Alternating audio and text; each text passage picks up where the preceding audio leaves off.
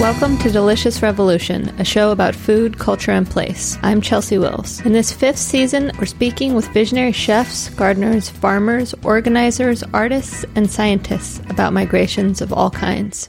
We'll hear about food and the experience of leaving home and in finding new ones, of decolonizing food traditions and tracing recipes through the movements of diaspora. Delicious Revolution is made by Devin Sampson and Chelsea Wills. You can subscribe to the show on Apple Podcasts or wherever you get your podcasts. And you can find all of our episodes along with pictures and more on the website deliciousrevolutionshow.com. Well, welcome to Delicious Revolution, Severin. And I wanted to start just talking to you a little bit. There's so many projects that you have started and you're involved in. But I want to start with the Greenhorns and ask you where you were and how that idea first came about. Well, it's funny because looking back at the kind of genesis moment of Greenhorns, it really was such a different time in the world and such a different time kind of between my ears, like the atmosphere of my analysis, my own personal analysis of how to make a change in the world and where to put energy and effort. But the basic premise has always been that hands on the land, people starting farms, young people entering organic agriculture has something to do with policy and something to do with markets, but it also has something to do with personal narrative and personal ambition and courage and teamwork and the spirit, the drive, and that we could potentially help people who are wanting to get on the land through cultural means and through encouragement and through, public programming and education and guidebooks and kind of orientation on that journey. And so every single thing that we have done with Greenhorns has been in some way informed by what we observed in our client audience or in our constituency, which is young farmers. What did they need to get on the land? What other encouragement? What would make a difference to people? So, because if you look at the different forms that that's taken, it's, very polymorphic, or you could say transmedia kind of work. But the core is always the same: is, what do you need to get onto the land? And how can we help? How can we be helpful to you? And so when was it that you started Greenhorns, and when, where were you? Well, at that time, I had a little office in Berkeley in order to start doing Greenhorns. Well, let's see. Did I have the office yet, or I started it and then I got the office? Well, actually, I was living out of the office for a while, but I think that's a Bay Area tradition. Yeah, well, and we did it a few times. I was making a film series at Berkeley that was following a lecture series. The lecture series was all about careers in sustainable agriculture for women. So we had women winemakers, we had women ethnobotanists, we had women, policy advocates, all different women in the Bay Area who had made a kind of career of sustainable agriculture, and a kind of evening sessions. And we had so many people come. And so I was at UC Berkeley getting a degree in conservation with a focus in agroecology, and at that time, University of California, Berkeley was receiving a lot of money from British Petroleum and Novartis, and there was a kind of a student, uprising saying, we're not interested in the corporatization of the research agenda of this university, and we see our role differently, and so there was a conversation about the direction of travel for the students and for the school. And so we really kind of found ourselves in an alternative professional development track at that time. And so, had a good reception. So then we built a little mailing list and then started organizing films. And I managed to convince Michael Pollan to speak on a film opening of The King Corn. And then, because he was going to speak, then I could get those filmmakers to come out. And then once they were coming out, I could rent a car and we could go off and, shoot for a few days to make a trailer. So it was very much thanks to the platform of the university and the audience of kind of the malcontents. Right. And that particular Michael Pollan moment, to be honest, where so many people were at a certain literacy level and in a fervor about this Obama spring and the chance to enact a better food policy, a better farm policy. So a very hopeful, moment. Well, that must have been about, 2007, 8? 2008, yeah. Okay. I mean, we even had a big party with the Slow Food, festival. And it was like wild boar and, Sandor Katz came. And, we were actually watching Obama's inauguration. Was it inauguration? Anyway, we were live streaming it at the party. I found a whole, you find a little cache of old photos from that. Right. But anyway, it was a different moment than the moment now. For and sure, I think that's the point that I'm trying to transmit. Totally. So, oh man, it's a different moment in so many ways, but in terms of young people being farmers, how is it different? I should say it's a different moment. But I guess mostly I would say that because I think, I think we did a lot of very good things in Greenhorns, and I think it's been really a wonderful journey, and so many smart people have participated. But I feel like the bottom of it all was very good timing and luck, and being, at the right place in the right time with the right graphics and a microphone. And so I guess that's just me 10 years in, 9.5 years in, saying, it's not like we were geniuses. I think we were just had good timing.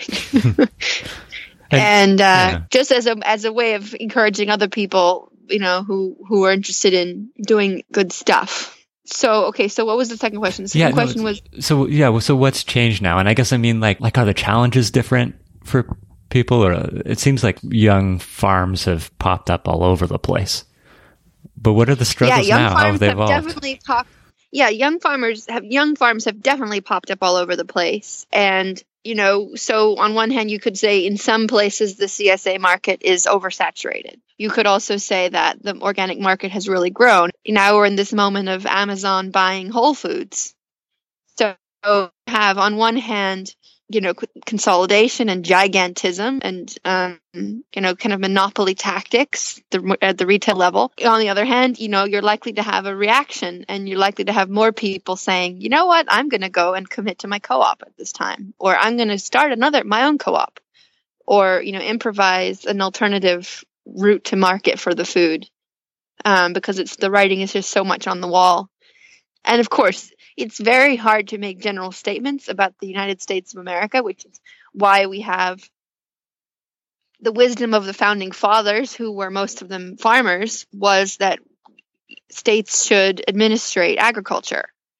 And that's to do with the highly heterogeneous geography that we are blessed with provisionally as a nation. And so I think it's dangerous to make blanket statements overall. However, you can say that some things have gotten saturated, but also the market has really opened up. And so where maybe you used to have, only a few shapes of operation that could really be viable in a certain area, say make a circle around Buffalo, New York, or make a circle around Cleveland, Ohio, or make a circle around any, smaller American city. Those markets have evolved, and those communities have evolved such that can be now pastured poultry, pastured pork, small fruit, brewing, baking, cheese making, all the different parts of the food system are, chugging along. So it's a more complex ecosystem of enterprises, I would say, with every year that passes. And I think also that in the last 10 years, we used to get some pushback from the not so young farmers saying, why are you only for the young farmers? And that generation who came in during the Back to the Land, or who were, slightly after that in the 70s. And it's in the last 10 years, I think a lot of them have also felt that they're, have grown into their age a little and realize, oh yeah, this is part of the process. And so that there's the kind of sentiment that I receive is, wow, I'm glad to see this young leadership. I'm glad to see this new energy. I'm happy to start passing over responsibilities on these, committees, et cetera, et cetera. So it's almost like the gravitational pull between the generations has like realigned somehow. And, we don't have to carve out our own territory as much to say, well, we want to enter agriculture and we're young. We have our own distinct energy and culture and perspective, which we do. But it feels like the integration is happening very organically. This is a human phenomena. There's been some integration of those movements, huh? I feel like there has been. I think that, and also there was a surge in young farmers. Like there was a major surge in terms of apprenticeship, applicants, and in terms of attendance at conferences. And, it just starts to be unavoidable to notice, my God, look at all these people who want in and who are really willing to learn and really willing to work. And I think that impressed the organic movement in a way that was very positive. Right. Like, gosh, maybe we can pull this off. There's all this new energy coming in. Totally. Which is, exactly the right feeling to have when you're only 1% of the terrain of the, the territory of the United States. Only 1% is organic. Even if the market is growing the fastest, and even if, the literati, the glitterati, the technorati, and all the startups all want to eat organic, it's still the minority of our land. Right. So we better be optimistic. Right. Oh, wait. Now I'm interested in that link between the kind of back to the land movement of the 70s and this resurgence of young people farming. My mom was part of that. She was part of a offshoot of the farm. And do you think the motivations are the same? Do you think the reason that it feels important to go back to the farming, or for young folks, and especially a lot of young folks from urban areas or with fancy educations, wanting to farm? I've become less and less interested in that narrative. I feel like that is a narrative that sells really well. Say, somebody who could have gone into doctoring or lawyering has gone instead into laying the foundation for a shed. It's a story in high relief that plays well in the media. I'm much more interested in the connection that are being drawn now to nonviolence, to the, especially populations who have been in an incarceration channel. We're talking about Black food movements. We're talking about food justice. We're talking about, urban food security and food sovereignty, and the discourse that's evolving in places that, might seem quite unlikely and a romance. I mean, I think there's this settler narrative of getting, slapping your suspenders against your chest and going out on the prairie and claiming your land and setting up your homestead. There's echoes of that can be very appealing, and self-determination can be very appealing. But more interesting to me is kind of this the scar tissue, or like I call it the scar commons. And I've been reading a lot of Peter Linebaugh talking about these new phenomena of making new spaces that were not possible within the old systems. So let me give some concrete examples. Reclaiming urban lands and peri-urban lands, partnerships between, food justice projects and community land trusts in blighted urban areas. I'm thinking about Southside Community Land Trust in Rhode Island. I'm thinking about the Sinsinawa nuns in Iowa who are working to make their land accessible.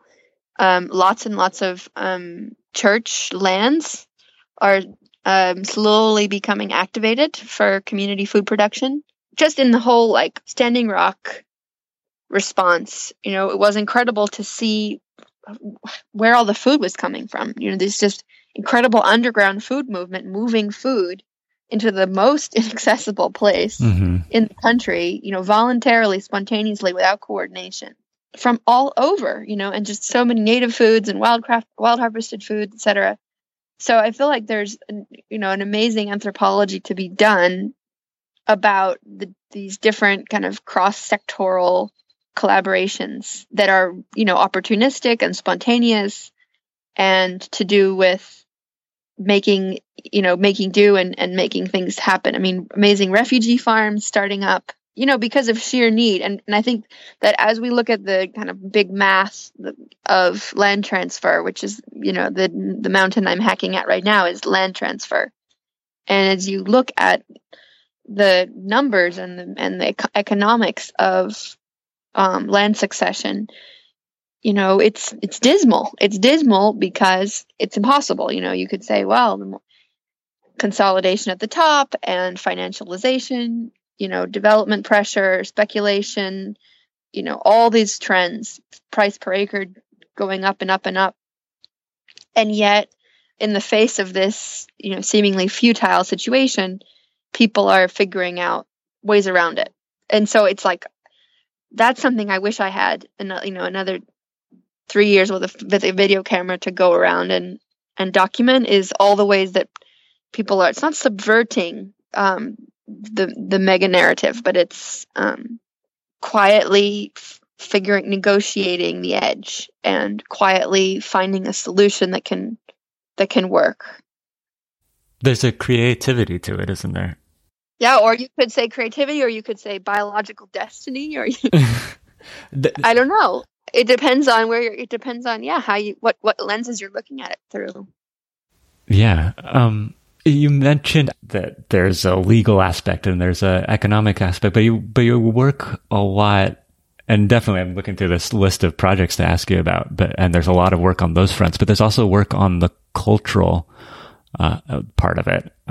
Yeah, well, let me go into that, because I think, so for instance, with our work with Agrarian Trust is about access to land, and it's about succession of land stewardship, meaning making sure that land that is organically farmed to create, food for local consumption continues to be farmed organically for local food consumption, that we, increase our acreage and increase our self-reliance and increase our regional food economies.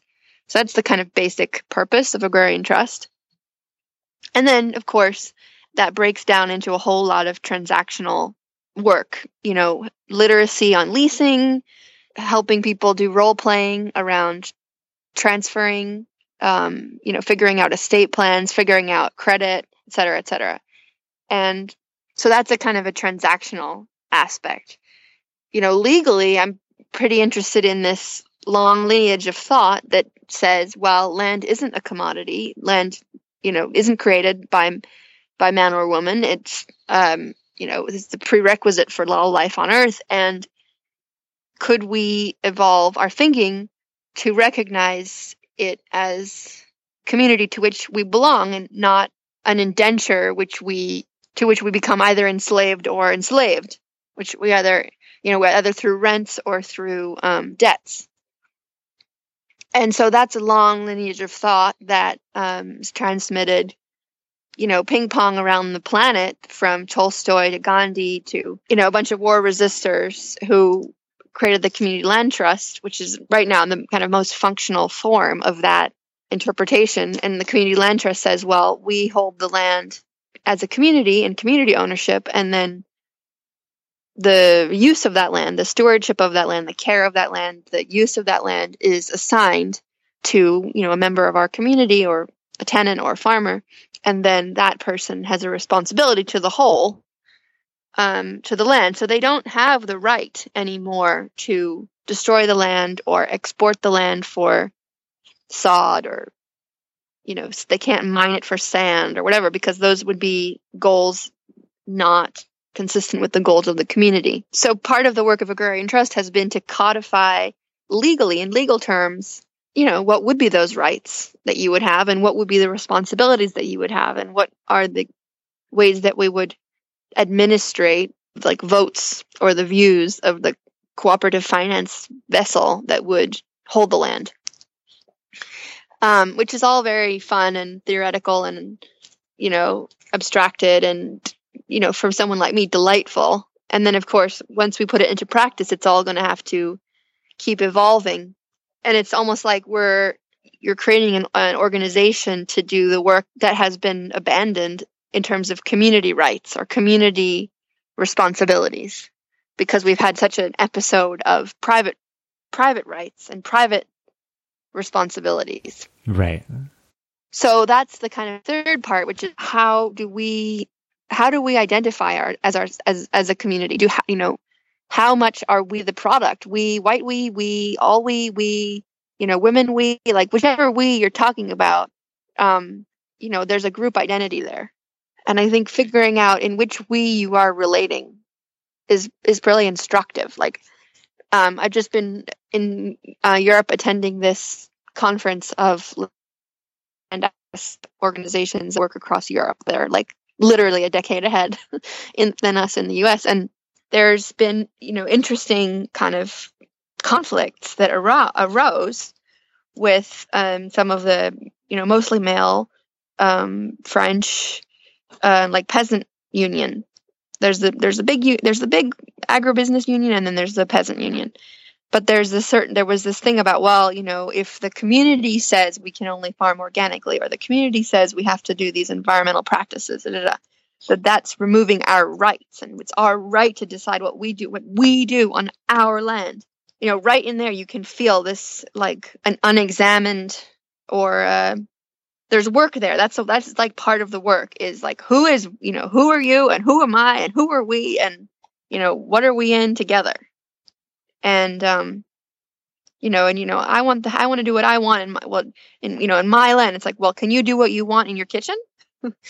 Probably not. You probably have to negotiate with your wife. So I think it's that question of codifying legally some of these, because of course, remember, capitalism and our legal system evolved to protect the production of commodities and the production of wealth and value through our economic systems, externalizing, such fundamental institutions as motherhood. And so if we're talking now also about, the kind of stewardship of the earth that, resembles motherhood in terms of its responsibility and attunedness, we not only have to grow new legal language to do that work, we also have to, punch through a lot of colonial trauma. For sure. Yeah. Yeah. And then you kind of experiment with the legal structures that let you do that, right? Because it's a legal structure not made for common property rights, or that's drifted away from it, maybe. Yeah. I mean, it's almost like, so much of the work of Elinor Ostrom, which is the inspiration for our structures, and her work is called Governing the Commons. So she went around the world studying these different commons-based land administration schemes. So alpine schemes, rice gardens, rice irrigation districts. The acequia is obviously one of them. That's why we did the whole symposium on the acequia system of the Southwest. Fisheries, river-based, especially river-based fisheries. So she went around and just tracked what were the relationships and the administrations and the punishments and the sanctions and the rituals that surrounded these successful, durable, land-based, commons-based natural resource systems. And so those are very interesting as a kind of an economized anthropology of functional human ecological relationships.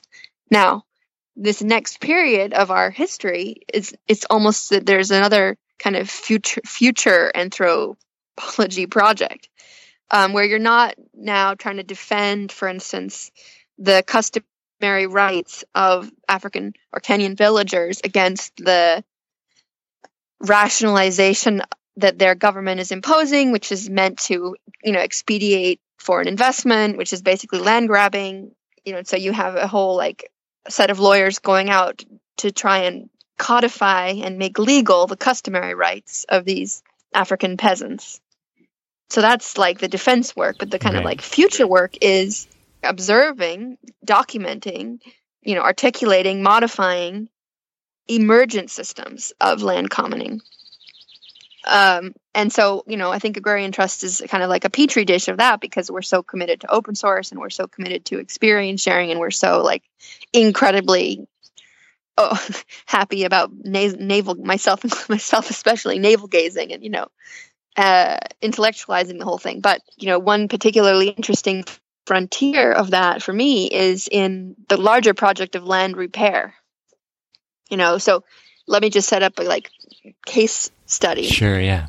So right now, literally millions of North Africans are migrating across the Mediterranean into Europe because of economic privation and because of all sorts of factors. And, it's a question of where do they, how or where do they fit into that small, very small place. Could you imagine a circumstance where places that were degraded or deforested or eroded or oversalinated, like land that has been destroyed by industrial agriculture, would become available for resettlement by people who were prepared to restore it? And a less extreme example would be all these little villages that are abandoned in the mountain regions in Spain and in France, etc. People who might otherwise have squatted in the city go off and squat or cheaply buy these villages, and they restore them. And so there's this whole open question, and many sites of experimentation and navigating around this question of essentially new customary rights, emergent rights that are predicated on restoration and ecological repair. And I'm getting into the abstract and I'm getting into some kind of theoretical futures, but I don't think it's theoretical because actually there's a lot of examples of this happening spontaneously. But that's a very exciting framework for to kind of chart and track. And I would wish that we could find an Elinor Ostrom, around these days, who would come along and we would find these sites and we would track them and we would document, what the phenomenology of it. Because I think we're going to have to learn some new behaviors because we're in a different context than a frontier context. Right. Land is really limited now for this large humanity. Right. So anyway, I'm getting off. No. I think you're right on. I mean, we're this whole season we've kind of structured around this idea of migrations, and because there are these twin trends of displacement of a lot of people for a lot of reasons, and kind of the depopulation of rural places in other parts of the world. Yeah, and I think we have to be in cahoots with the researchers. Yeah. Number one. And I think also we have got to recognize that, we are part of nature, and our reaction to these trends and to these, epiphenomena is worth studying. That the story about the nation state and the story about the macroeconomy, that's one story. Right. But there's a huge biological understory going on, or overstory, the climactic overstory, and the human migration understory, and then the kind of biggest understory of all is the degradation of our ecosystems on an unprecedented and massive scale. Yeah. And the work of our lifetime is get out there on the land and be part of the solution, period. That is all that counts in this time.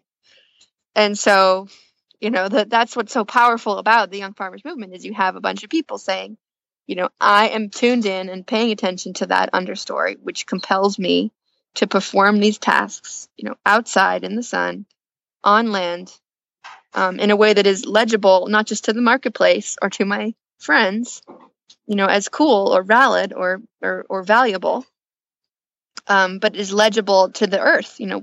What does the earth want? What does the land want? And that's important. So, Severin, why does it take people? Because that feels really true to me. But I get there's this strong narrative in especially American environmentalism of the solution of people being the problem in environmental destruction. But so what? Why is it so important that people are out there? I happen to be a human, so yeah. It's if I have a hammer, I'll hammer it in the morning. I feel like probably one of the problems of our educational system is that we start asking these abstract. We spend a lot of time debating. Well, what should be done, and what would be the most worthwhile thing, and should we do it the way that Paul Hawkins says, or should we do it the way Paul Stamets says? Sure. But I guess what convinces you personally that it's like we got to get out there and be on the land? Well, I mean, I think I personally, Greenhorns was my compass as a young human, saying, what shall I do with my life? What are other people doing with their lives that seems to work? And why are they doing it? And how are they doing it? And what are they struggling with? And what are the ways that their struggles are connected? What are the ways that their struggles make them whole? What are the ways that those struggles, reorient their whole brain? And, how are these people transformed by the beautiful struggle that is creating a family and a farm? And wow, that's really compelling. I'm convinced. Okay, I'll keep helping. Yeah. So, I think that's the point, is it's in practice. It's in situ. It's in metis, it's get the heck out of your, internet mode. Right. Yeah. And I don't know. I'm in this herbal course, and studying all the history of all the different plants, and Paracelsus. Paracelsus and Theophrastus. Anyway, all these different herbalists and the lineage of use of these plants. And at the very bottom of it is like these people were reacting to this plant, and they were experimenting, and they were open, and they could see some patterns, and they would try it again. And then they would figure it out. And then, of course, the plant was changing also based on wherever the heck it would been sown by a bird that pooped it out.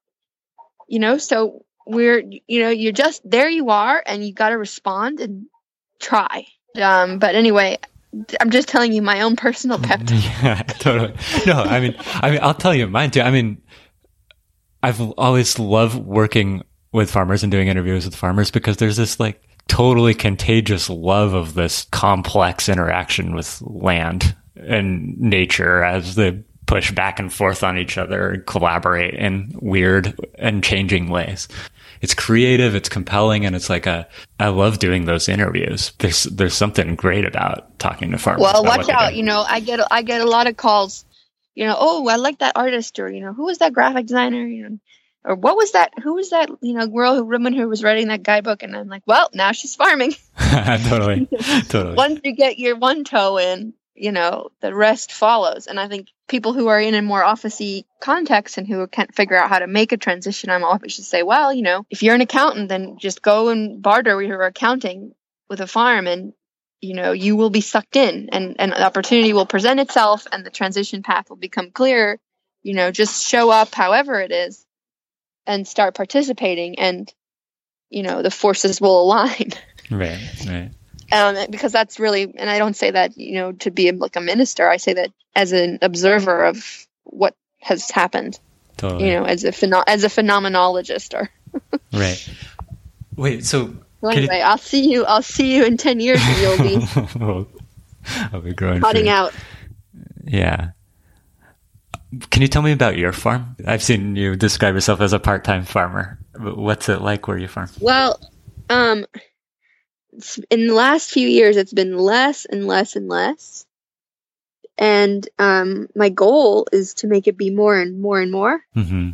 That's part of my life inflection right now, is being able to farm. And so part of that has been trying to get Greenhorns strong enough to be much more of a shared responsibility. Well, Greenhorns now has a little house with land that Patrick is out there fixing it up so that Greenhorns, the next, generation of Greenhorns, can have their own garden and, still write grants and stuff, but be much more autonomous, and not everybody paying rent and buying groceries. And so be much more able to be nimble and low to the ground. As an organization, which I think is, an emancipatory action that I could take. So we got this very cheap little farmhouse in the Adirondacks and have been slowly fixing it up. The town is called Westport, New York. Mm-hmm. Last couple summers, I've just been wildcrafting, but now I'm going to be starting to plant herbs and plant blueberries and plant fruit trees on my own little farm in Maine. So that's exciting. Cool. To finally, it is fun to wildcraft. Yeah. But that's so it's happening. It's finally happening. And Cool. we just closed, so I don't have anything to show for it yet. Totally. So I wanted to ask you about a couple more projects, and one is Freight Sail. Speaking of Maine, you've been sailing farm products from Maine to New York City, or to Boston. Do I have it right? Well, the first one was from Vermont to New York. Okay. That was the Vermont Sail Freight Project. And we did the farm part, and we did volunteer management and communications and stuff. And the main driver of that was a guy, Eric, who's a rice farmer in Vermont, if you can believe that there is such a thing. There is. And so he was very excited to deliver his rice by barge, by boat, but to New York. So we hopped in and we're like, yes. And, we had like 27 different farms on there and something like 50 products. And I think we moved something around $65,000 worth of food on that one maiden voyage. And then we did it again, this time without the rice, down from Maine to Boston, basically to celebrate this new market in Boston, the Boston Public Market, and to also celebrate value-added production. And, CSAs are obviously a really powerful way to get in as a new farm operation. However, in Maine, you have really a strong summer population, but Maine has a market to develop outside of Maine. Let's just say that Maine has a market to develop and value to add in terms of syrup, in terms of yogurt, in terms of cheese, in terms of grains, in terms of potatoes, in terms of all sorts of pickles, krauts, curry sauces. There's such a lot of farm-based businesses that can happen in Maine. And because Maine is the fastest growing, proportionally to its population, the fastest growing young farmer subculture in the U.S., it felt important to highlight that positive trend and also start talking about regional food sheds and logistics and distribution. Really just like in the same way that we were making as much fuss and sexy story as we could about young farmers, to try and make some sexy stories and fuss about distribution and really make it a visible narrative. And so obviously the sailboat is iconic, is legible, is, a lot of people are strong and brown on the sailboat. And it also happens to happen, all that moving cargo across the harbor happens right in the center of downtown, right in the center of a colonial infrastructure. So it allows you to go back in time and also forward in time and think about biogeography and bioregionalism, talk about harbors, talk about rivers, talk about watersheds, talk about food sheds. So it's basically, the sailboat is a great medium for activism. Right.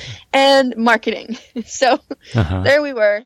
And now, actually, I've been talking on the phone because the very, basically the original gangsters of sail trade, the original gangsters of sail trade, of course, were the Vikings coming to Maine and, and fishing and exploring, and, then the Basque fishermen coming and doing the cod. And then, of course, Mayflower and the Virginia settlement, Virginia companies and these chartered corporations from Old England. But in more recent times, there's these Dutch guys called the Tres Hombres, who are not actually brothers, although they look very alike, who for the last 10 years have been sailing annually engineless to the Caribbean to get fair traded sugar products, so rum, coffee, chocolate, aloe vera, and then bringing it all back to Europe. And so for the first time, they're going to come and stop in the U.S. this fall. So, there's now about, I think it's 26 projects in the International Sail Trade Alliance, which has its, we have our Lumio group and we have listserv, and we have had convenings. So that basically all this trade that's happening by sailboat is, fair trade products, organic products. Now we're having to get letters of provenance, accredited by the slow food groups, just to show that if it's coming by sail, you can be assured that it's, a product of real value and virtue and terroir. Well, and then the quality of the traders, of sailors and traders, is that, they're operating with, limited Wi-Fi and limited equipment, across big distances, and in reaction to the weather in opportunistic ways. But they also become quite fluent in assigning value to their goods, figuring out arbitrage and making a deal about this or, making a deal about that. And so it's that capacity to, evaluate, improvise, react, respond, and kind of renegotiate a value chain that it gives me that's what makes me so excited to be part in this sale community. Is again that there's like an experimentation going on. Mm-hmm. Now, are a lot of the products, traditional colonial export products in the case of the Caribbean? Yes. Is the paying power equally distributed between North and South? No. So I'm now trying to figure out who in Maine wants to send goods down to the Caribbean. Is it going to be seeds? Is it going to be, preserves? Is it going to be medicine? Is it going to be art materials? What economy can we construct that will move goods down to the Caribbean? It's easy to see that we can sell their rum to the Brooklyn crew, Right. But anyway, and then of course, what kind of educational programming can I put astraddle such a docking that, is to do with transportation, liberation, Underground Railroad, the Porters Union. What were the counterpower narratives in the South, in terms of land redistribution, in terms of, 40 acres and a mule, in terms of the, first unionization of Black Americans, which was in the railroad. So again, going down and snuffling through history to figure out places that give us a launching point for these conversations. And, I feel like it's just very important that we keep a space open for that kind of inquiry. And especially now we're all getting hammered with whatever the latest tweet happens to be from the redheaded one. It's, never a better time to be a naturalist or a historian, if for no other reason than to keep your mind and your sights, to tune your harmonic thrum to a larger scope, a larger sequence. Right. So anyway. Yeah. Have we exhausted that topic? No, but we could. But if people are interested, at the end of this, we should do a thing where people can go and find these places. For sure. Because, one thing to just really say is these are incredibly collaborative projects. And, I happen to be wearing the microphone a lot of the time and a lot of frigging emails through me. But, there's all like multiple partners and players and drivers and authors of what happens. Especially the Almanac. Yeah. The Almanac is 100 people. Oh, wow. Yeah, I was just about to ask about the Almanac, and maybe we can do that in the context of, in this project you're talking about, it seems to me it has a lot to do with repopulating a whole food system. I think it has to do with, one thing I just want to say is, can we go back when you're cutting and you just cut out a bunch of the front stuff, because this stuff is more interesting. Okay. Yeah, sure. Yeah. Let's talk about it. Obviously farming is authorship, right?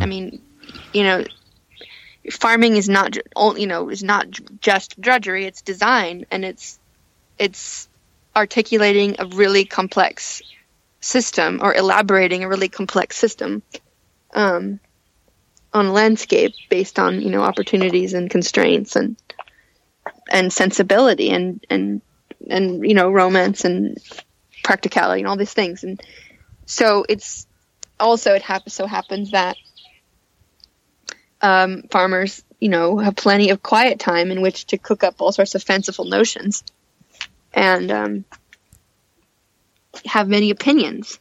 And so, Almanac came about for many, reasons. It came about because of being in the archive of the Pralingers, which is a kind of subaltern archive, and finding all this, fantastic material about agriculture and all this incredible utopian stuff from the Progressive era, and also a lot of weird country life stuff going on in there. But you had the Vice President of the United States, Henry Wallace, doing large scale experiments in revivifying the soil, and and then there was an article about running 4th of July firecrackers through the furrows of the land.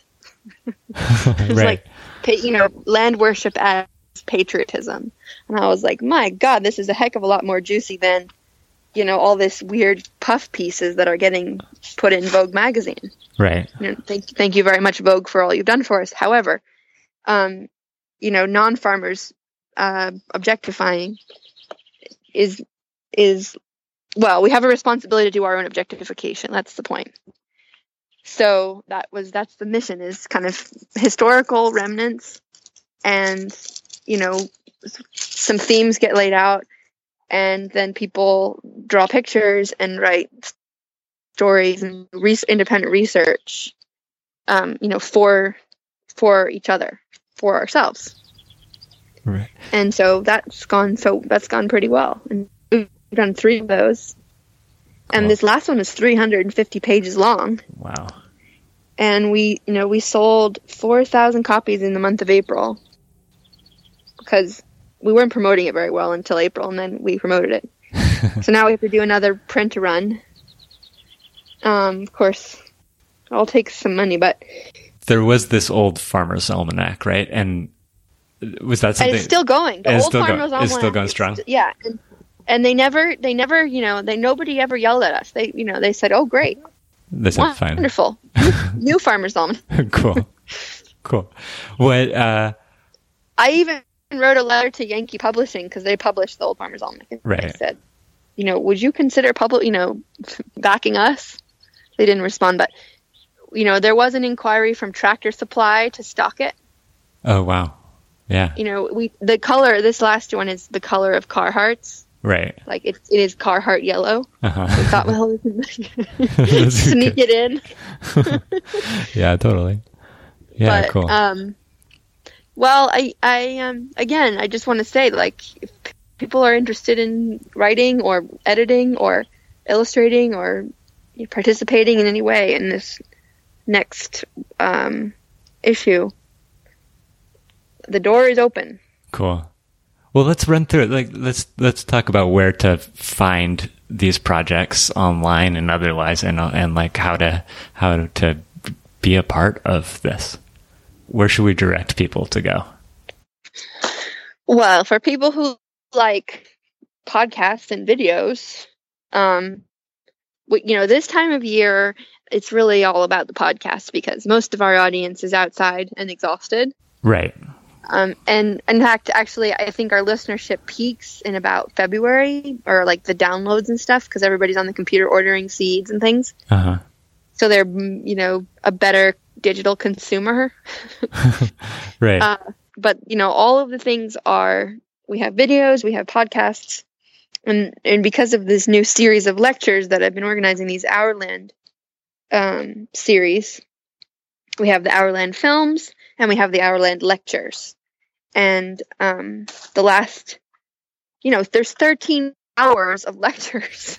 Wow. On acequias and related topics from the New Mexico Symposium. And then there's another however many hours of audio and video from the previous one that was in Oakland, or in Berkeley.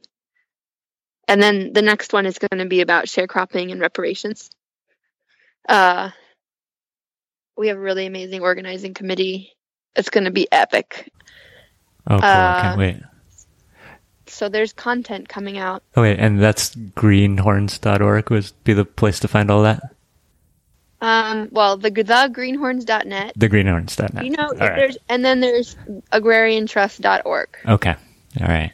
Cool. And then we also distribute a film festival that's, 17 grassroots farm documentaries, most of which, they didn't spend then 3 years on the road hustling it because they were going to make another film or they had a baby or whatever the story was. Right. Getting a film distributed is its own whole project. Mm-hmm. So there were films that we felt deserved more distribution, and we put them all together. So again, if there's someone who's listening who's a young organizer at a college or at a farmer's market manager or a Vista volunteer or in any way interested in convening human beings to talk with one another on a topic called agriculture, let me suggest to you the power of a film festival with popcorn. Yeah. And with or without panelists. Yeah, cool. To follow. Cool. Where else should people jump into this? You do a podcast, I mean, right? there's obviously you should consume the media that we produce. Right, However, the other part is that I think, and obviously if you want to farm, we have a lot of resources and guidebooks and links and organizations, and you should definitely check out the National Young Farmers Coalition, who are increasingly coordinating this whole social understory, and all these regional young farmer coalitions who are having parties and mixers and barn dances and lobby days, et cetera, and obviously tuning into the regional sustainable ag organizations, who are all looking for young board members. Wink, wink, nudge, nudge. There's an incredible amount of leadership openings up now that there wasn't, 8 years ago. That was not there 8 years ago. But also if you're just an ally, like you're a mom or a cousin or a friend or a work colleague of, you're not going to become a young farmer, you are still probably part of information circles that are of extraordinary relevance. So if you're finding yourself, liking a lot of videos on Facebook about agriculture,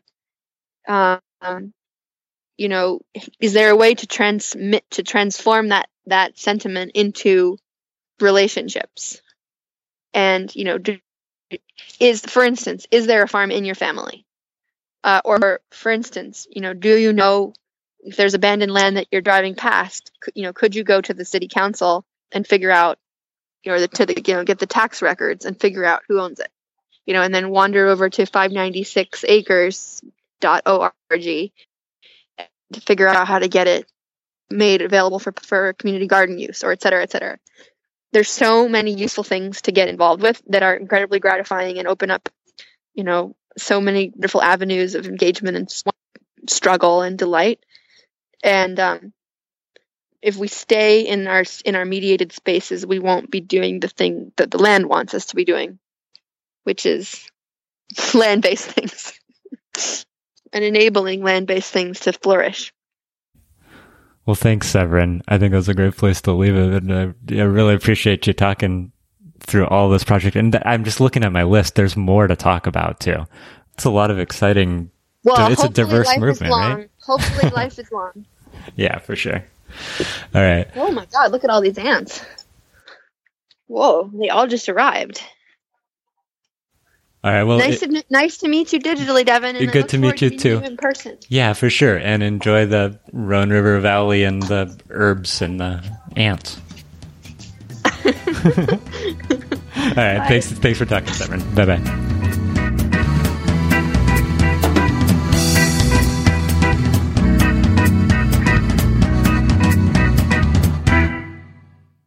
Delicious Revolution is a show about food, culture, and place, made by Devin Sampson and me, Chelsea Wills. You can subscribe to Delicious Revolution on iTunes, SoundCloud, or any podcast app, and you can learn more at deliciousrevolutionshow.com. There we've got pictures and notes all about the interviews, and you can sign up for our monthly email. You can find us on Facebook and Twitter too.